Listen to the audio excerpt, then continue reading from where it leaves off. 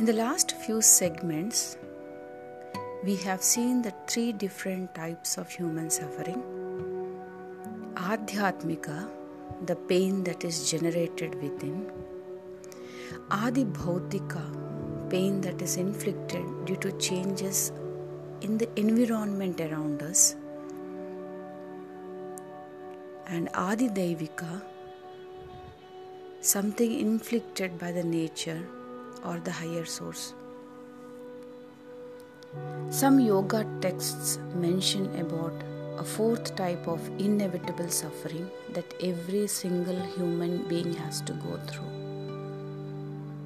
It is the suffering that one goes through when they are in their mother's womb. The text says that in the womb lies the child with a tender body, surrounded by many insects and impurities. It lies there in the membrane that curves around the embryo covering it.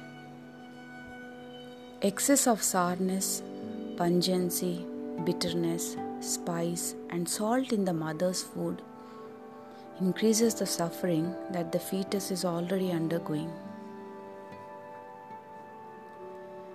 Unable to extend or contract its limbs, the fetus lies tormented in a mire of excreta and urine.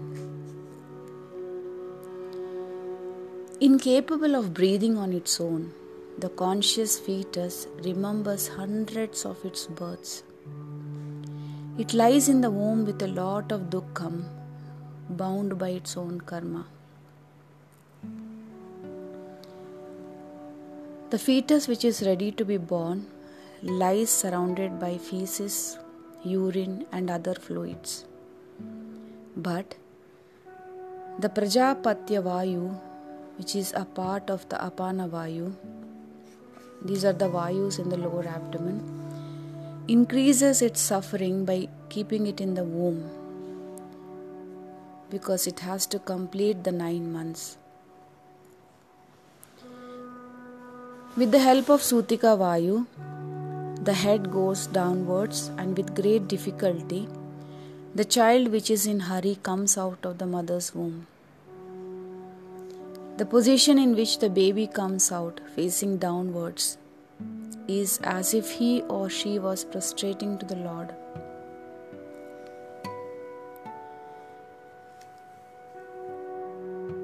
The skin of a newborn is so tender that when it comes into contact with the air, it feels as if tormented by a rough surface.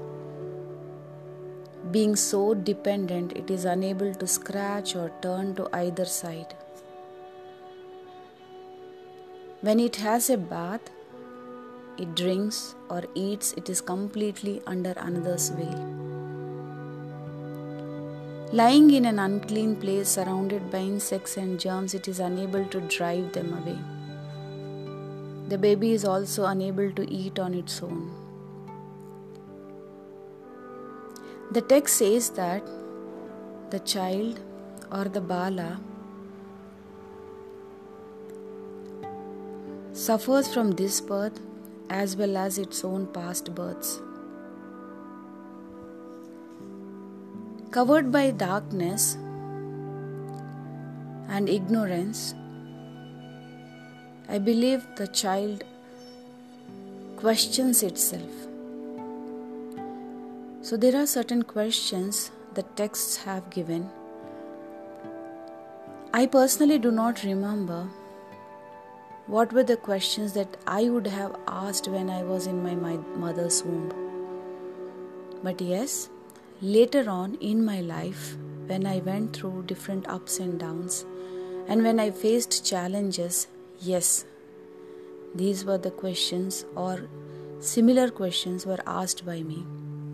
Let's see what are these questions. Where did I come from? Who am I? Where must I go? What is my nature?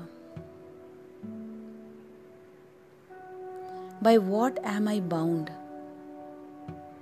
What is and what is not the cause.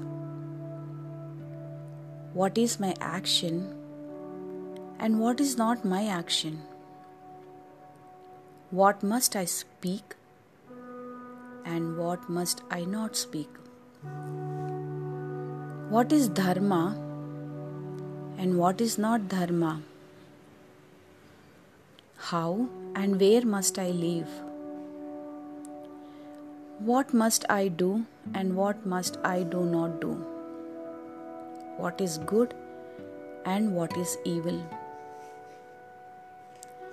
Duality or doubts start from the moment we are born.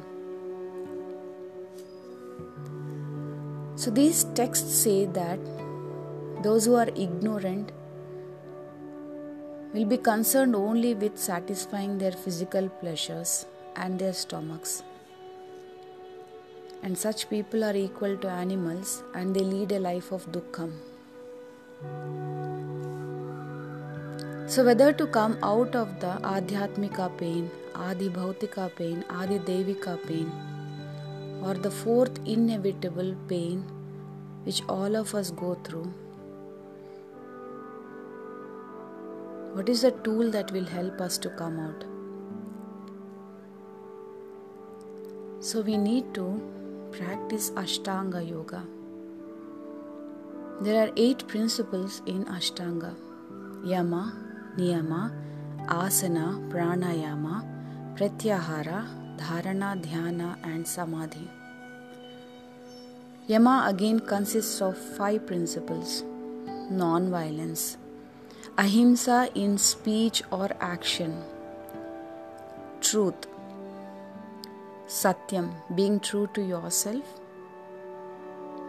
and to the outside world, Asteya, abstinence from stealing peace of mind of your own self and of others, Brahmacharya or chastity, can we stick with something that we are doing,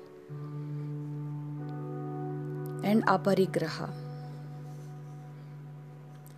Then we have the Niyama principles: cleanliness or Saucha inside and outside, contentment or Santosha, Tapas, being disciplined in everything that we do, as simple as following a routine, Swadhyaya, self-introspection. How was I yesterday? How was I last week? How was I 1 month back? How was I 1 year back? Is there a change in my persona? Am I the same person? Am I doing something differently today that improves the well-being? Having practiced the Yama and Niyama, parallelly, we are also supposed to do some asana practice for the body, pranayama for the prana, and to rein or harness the mind,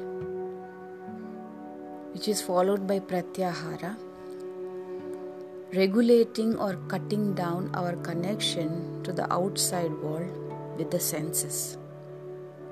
Dharana, Dhyana, Samadhi are the higher level. Of course, as we do the practice every day, slowly our dharana or focus increases.